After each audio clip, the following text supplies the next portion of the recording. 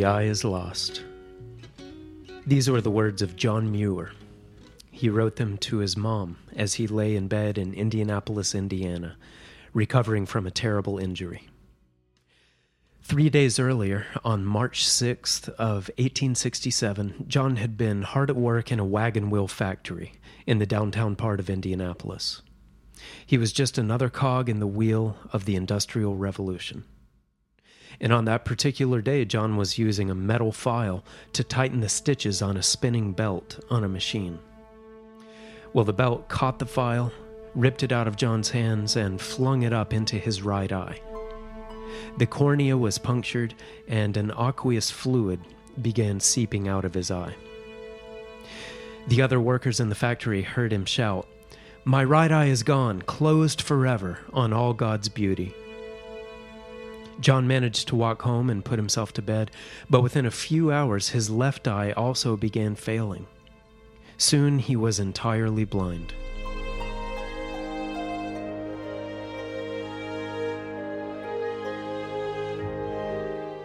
On this episode of The Sun Also Rises, we'll talk about how this injury not only changed the course of John Muir's life, but how it set in motion a chain of events that changed the course of the United States in a way that countless people have benefited from and still are benefiting from. So after this injury, the 28-year-old John Muir was, metaphorically and literally, in the darkest time of his life. When he wrote that letter to his mom, he did so blindly. The final sentence of the barely legible note said, quote, "I've written at random and in the dark, but hope you will be able to read my meaning." After one of John's friends learned about the accident, he arranged for an oculist to come and take a look at him, and John was reassured that his left eye had just gone into a temporary sympathetic blindness, and that after the nerve shock and the inflammation subsided, that it would recover. The doctor told him to stay confined to a darkened room for several weeks, and that his badly damaged right eye could also probably partially recover. To John Muir, this was a new lease on life. It was a major turning point. He felt reborn, and it caused him to rethink his priorities. His employer at the wagon wheel factory offered him a big promotion. John was a very gifted inventor and a highly skilled mechanic, so his employer wanted to keep him on. But John refused the promotion and resigned. He was done being a cog in the wheel of industry. He said that because of his injury, he, quote, "saw the world and his purpose in a new light." Before this injury, John had loved nature, and he had loved examining and trying to understand the beauty of God's creation. But after the injury, and the time when he had been unsure if he would ever see again, John came to realize that the creation was of even more value and importance than he'd previously understood. John later wrote, quote, "This affliction has driven me to the sweet fields. God has to nearly kill us sometimes to teach us lessons."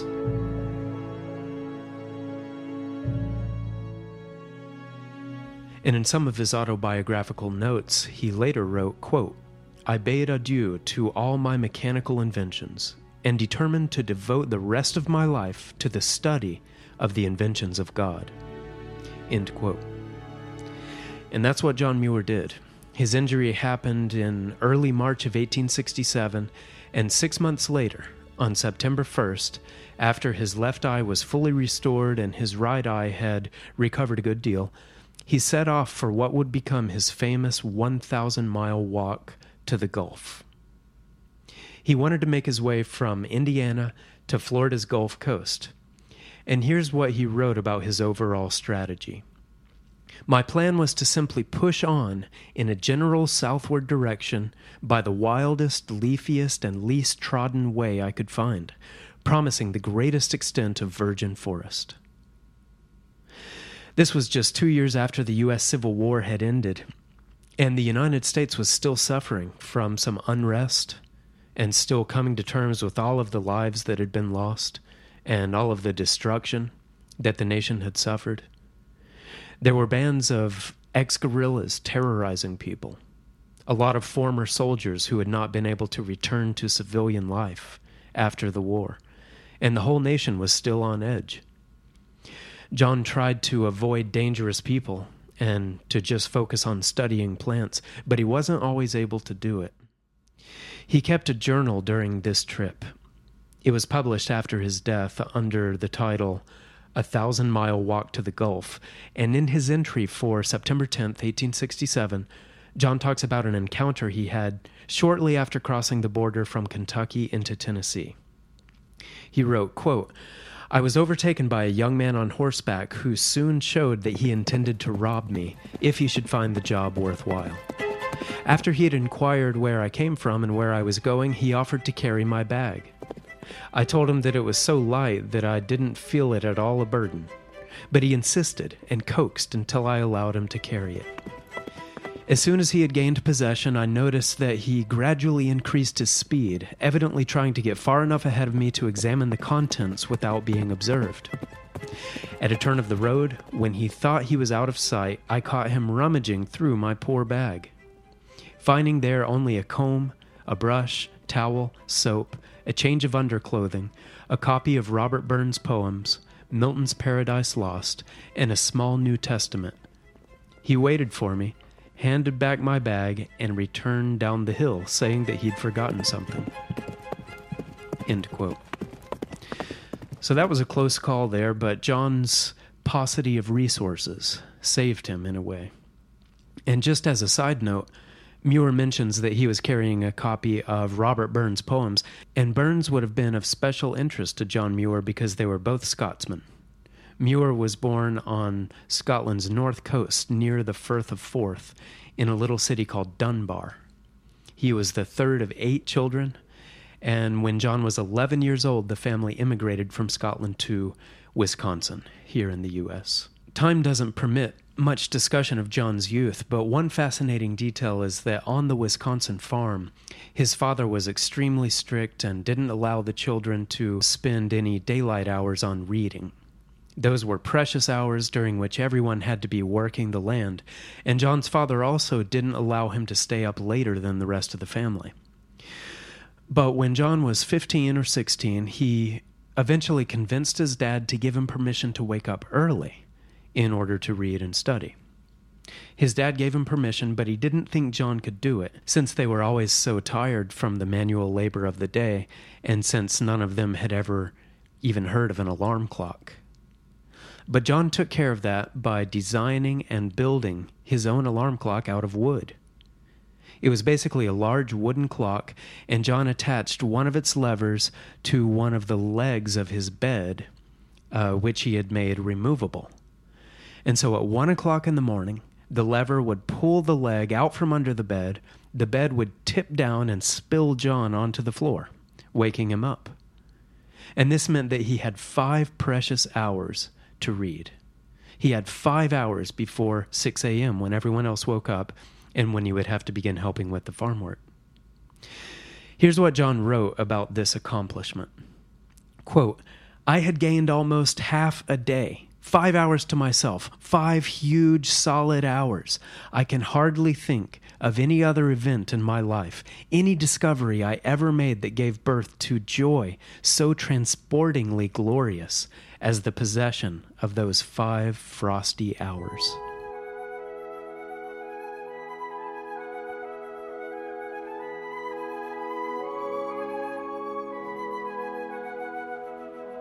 This time, these frosty hours, as he calls them there, were precious to John because he wasn't able to attend school during his teenage years. Actually, during the whole time that he'd been in Wisconsin, he'd not been able to enroll in school because the farm required so much time. So during these early mornings, John pored over any book he could get his hands on, and he taught himself many things. Actually, we can read a little more here from what he says about waking up so early. Muir says, quote, "Nor did I think at all about the subject as to whether so little sleep might be in any way injurious. It was a grand triumph of willpower over cold and over common comfort. I simply felt that I was rich beyond anything I could have dreamed of or hoped for. I was far more than happy. Like Tim O'Shanter, I was glorious o'er all the hills of life victorious. So it's clear that John Muir really valued his time, and he didn't want to misspend any of it, even for something like sleep. That's an example most of us can learn quite a lot from. John deeply treasured reading and learning and designing, and thanks to what he called his early rising machine, he ended up maintaining that very early schedule for years. But to return to John Muir's 1,000-mile walk from Indiana to the Gulf of Mexico, this was in 1867, as I said, just 2 years after the Civil War had ended, and on one evening in September, he was staying with a blacksmith and his wife in the mountains of Tennessee. And while they were having dinner, the blacksmith found out what John was doing. Just walking through the forests, trying to study the botany and to categorize all the various plants and trees. And the blacksmith was not impressed. He said to John, quote, "You look like a strong-minded man, and surely you're able to do something better than wander over the country and look at weeds and blossoms. These are hard times, and real work is required of every man that is able. Picking up blossoms doesn't seem to be a man's work at all in any kind of times." So John was a little taken aback by this, but he asked the blacksmith if he was a believer in the Bible. And the man said he was. So John responded, quote, "Well, Solomon was a strong-minded man, and he is generally believed to have been the very wisest man the world ever saw. And yet he considered it worthwhile to study plants. Not only to go and pick them up as I'm doing, but to study them. And we are told that he wrote a book about plants, not only of the great cedars of Lebanon, but of little bits of things growing in the cracks of the walls." And that reference is to 1 Kings 4, verse 33. And then John Muir continued, saying to the blacksmith, quote, "Therefore, you see that Solomon differed very much more from you than from me in this matter. I'll warrant you he had many a long ramble in the mountains of Judea, and had he been a Yankee, he would likely have visited every weed in the land. And again, do you not remember that Christ told his disciples to consider the lilies, how they grow, and compared their beauty with Solomon in all his glory? Now, whose advice am I to take? Christ says, consider the lilies. You say, don't consider them." End quote. So it sounds like John was probably well practiced in defending his interest in botany to Bible readers, and it sounds to me like he came down pretty hard on this blacksmith that had taken him into his home. But John goes on to say that the blacksmith was not offended by it, and that he actually told John that he was right, and he acknowledged that the Bible does speak highly of taking a keen interest in nature. Well, John continued walking south, and a few days later he came to the first mountain stream he had ever seen. And this was no small experience for John Muir. He wrote, quote, "There's nothing more eloquent in nature than a mountain stream. And this is the first I ever saw. Its banks are luxuriantly peopled with rare and lovely flowers and overarching trees, making one of nature's coolest and most hospitable places. Every tree, every flower, every ripple and eddy of this lovely stream seemed solemnly to feel the presence of the great Creator. I lingered in this sanctuary a long time, thanking the Lord with all my heart for His goodness in allowing me to enter and enjoy it." As John made his way to the state border, he climbed to the peak of a mountain from which he was able to see a great distance, apparently all the way into North Carolina and Georgia. And he wrote, quote, "Oh, these forest gardens of our Father! What perfection, what divinity in their architecture! What simplicity and mysterious complexity of detail! Who shall read the teachings of these sylvan pages, the glad brotherhood of rills that sing in the valleys, and all the happy creatures that dwell in them under the tender keeping of a father's care?" So those kinds of passages reveal a tremendously deep admiration and reverence that John Muir had for God and His creation. And that was in large part because of the fear, after his injury, that he would never see any of it again. But the journal shows that John did make it all the way through Kentucky, Tennessee, then Georgia, traveling about 25 miles a day on foot. And throughout this long journey, he most often slept out under the trees and stars. And he often went hungry for days on end. And he came into contact with dangerous men on multiple occasions. But he was deeply grateful throughout all of it. And finally, he made it into Florida and to the Gulf of Mexico. So that was a huge triumph for John Muir. And it ended up being the first of many epic journeys he took to continue devoting his life to what he had called the study of the inventions of God. He later walked from San Francisco to what is now Yosemite National Park. In Yosemite, he wrote of the deep emotions he felt there, saying, quote, "It was like lying in a great solemn cathedral, far vaster and more beautiful than any built by the hand of man." Muir also solo climbed Mount Whitney and Mount Shasta. He traveled to Alaska, where he discovered Glacier Bay and Muir Glacier. And he went on many other of what he often called rambles throughout the United States. John clearly loved God's creation, but he was not content to just enjoy it for himself. He wanted to make sure that others could experience and benefit from it the way he had. And at this time, the U.S. was in the midst of precipitous change. In the 1800s, many Americans viewed the nation's vast wildernesses as dangerous, alien, uncivilized regions. They saw them as realms that should be tapped for their timber and other resources. They saw them as places that should eventually be conquered out of existence. The country was rapidly industrializing, so it needed to fuel all of that industry. Around the late 1800s, there was only a small handful of partially protected wildernesses in America. There was Hot Springs National Park in Arkansas, and there had also been a one-off act passed to protect parts of Yellowstone, but there was no established method for creating, protecting, and managing wilderness areas in perpetuity. And vast swaths of land were being claimed each year by mining and logging. Things might have remained just that way were it not for John Muir. In the 1880s, he began to combine his literary skills with his love for nature by writing articles in favor of wilderness preservation and conservation. He launched a campaign to preserve Yosemite and its surroundings. And in the mid-1890s, Muir was part of a team that convinced President Grover Cleveland to reserve 21 million acres for public wilderness. But Cleveland's successor, William McKinley, ended up withholding this report from the public, and under pressure from corporate interests, McKinley and Congress passed a bill removing protective restrictions from reserves, and even encouraging them to be commercially developed. This news crushed John Muir, and he wrote 2 powerful articles in The Atlantic talking about the dangers of turning America into an industrial park. Public opposition to McKinley's bill grew and grew, in large part because of Muir's articles.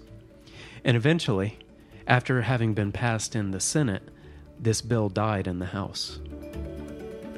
Well, Muir kept on advocating to protect America's most beautiful wilderness lands. And soon McKinley left office and Theodore Roosevelt's presidency began. This was in 1901. Roosevelt ended up reading some of Muir's writings about America's forests being rapidly depleted, and he was quite interested in Muir's message. So early in his presidency, Roosevelt wrote Muir a personal letter asking him to take him through Yosemite. I'll just read one line from Roosevelt's letter that really captures its essence. It says, quote, "I don't want anyone with me but you, and I want to drop politics absolutely for 4 days and just be out in the open with you." Well, John Muir was happy to oblige, and on May 15th, 1903, Roosevelt and Muir met near the Mariposa Grove. The president's men laid down 40 thick wool blankets for him to sleep on and under, since it was quite cold.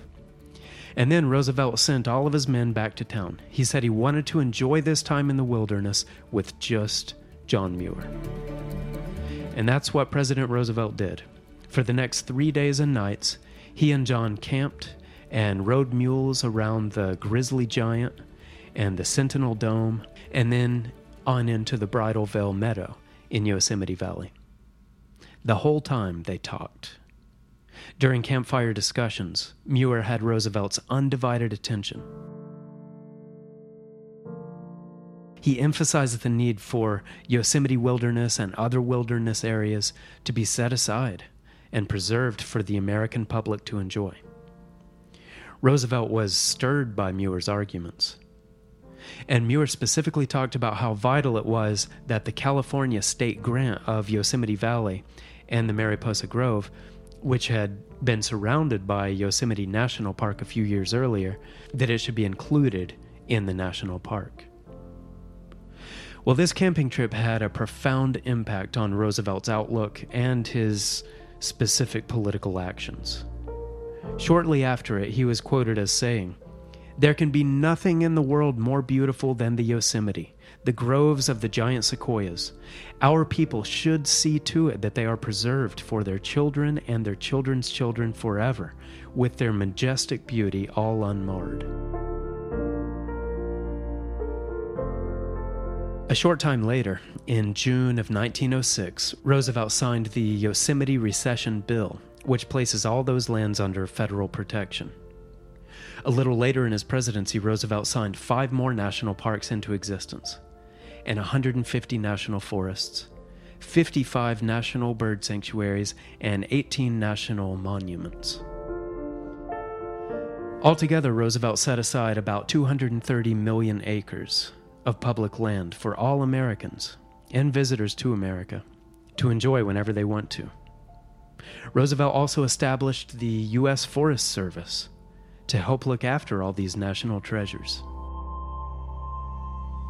John Muir died in December of 1914, but his legacy lives on. His writings and his life's work stirred presidents, congressmen, and the American public to take action before it was too late. And anyone who's had the privilege of visiting Yosemite, or Sequoia National Park, or Kings Canyon, or the Grand Canyon, or Mount Rainier, has John Muir to thank. He had a direct role in the establishment of all those parks.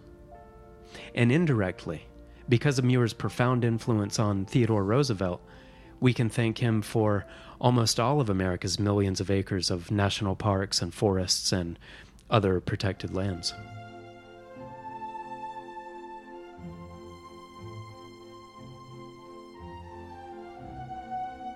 When John Muir was 28 years old and had recovered from what he had thought was permanent blindness, he said, "This affliction has driven me to the sweet fields. God has to nearly kill us sometimes to teach us lessons."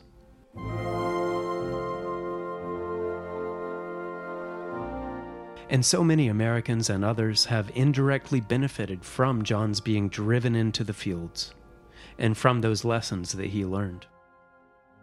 Of course, it is possible to go overboard with adoring nature, especially if the creation is exalted above its creator. But Psalm 95 says that appreciating God through his creation is appropriate. It says, quote, "Let us come before his presence with thanksgiving, and make a joyful noise unto him with psalms. For the Eternal is a great God and a great King above all gods. In his hand are the deep places of the earth. The strength of the hills is his also. The sea is his, and he made it, and his hands formed the dry land." Back in 1985, Mr. Herbert W. Armstrong wrote his magnum opus, a book called Mystery of the Ages, and in one chapter, Mr. Armstrong discusses mankind's civilizations, and just how people have so often failed to establish the kind of relationship with their environment and with God's creation that psalm and other Bible passages describe. Mr. Armstrong wrote, quote, "What has man done on the earth where God placed him? Man has made ugly, polluted, defiled, profaned everything his hands have touched. He has polluted the air, befouled the waters and the rivers, lakes and seas. He has deteriorated the land, denuded the forests, thus altering rainfall and causing the expansion of deserts. Man has built cities and allowed them to deteriorate into slums, filth, and squalor. Man not only has ruined the earth he should have developed and improved, he has also destroyed his own health by wrong living and degraded and perverted his own spiritual character." End quote. If you don't have a copy of Mystery of the Ages, please go to thetrumpet.com and click on the Literature tab, and you can order one there at no charge. This book contains so much on so many topics, and it has answers that are not really available anywhere else. So it is a deeply valuable and a potentially life-changing read. Well, that brings us to the end of The Sun Also Rises. We really appreciate your listening to the show today here on KPCG FM. Our email address is tsar@kpcg.fm if you'd like to contact us. And we'll leave you today with one last poetic passage from John Muir. "This grand show is eternal. It's always sunrise somewhere. The dew is never all dried at once. A shower is forever falling, vapor is ever rising, eternal sunrise, eternal sunset, eternal dawn and gloaming, on sea and continents and islands, each in its turn as the round earth rolls."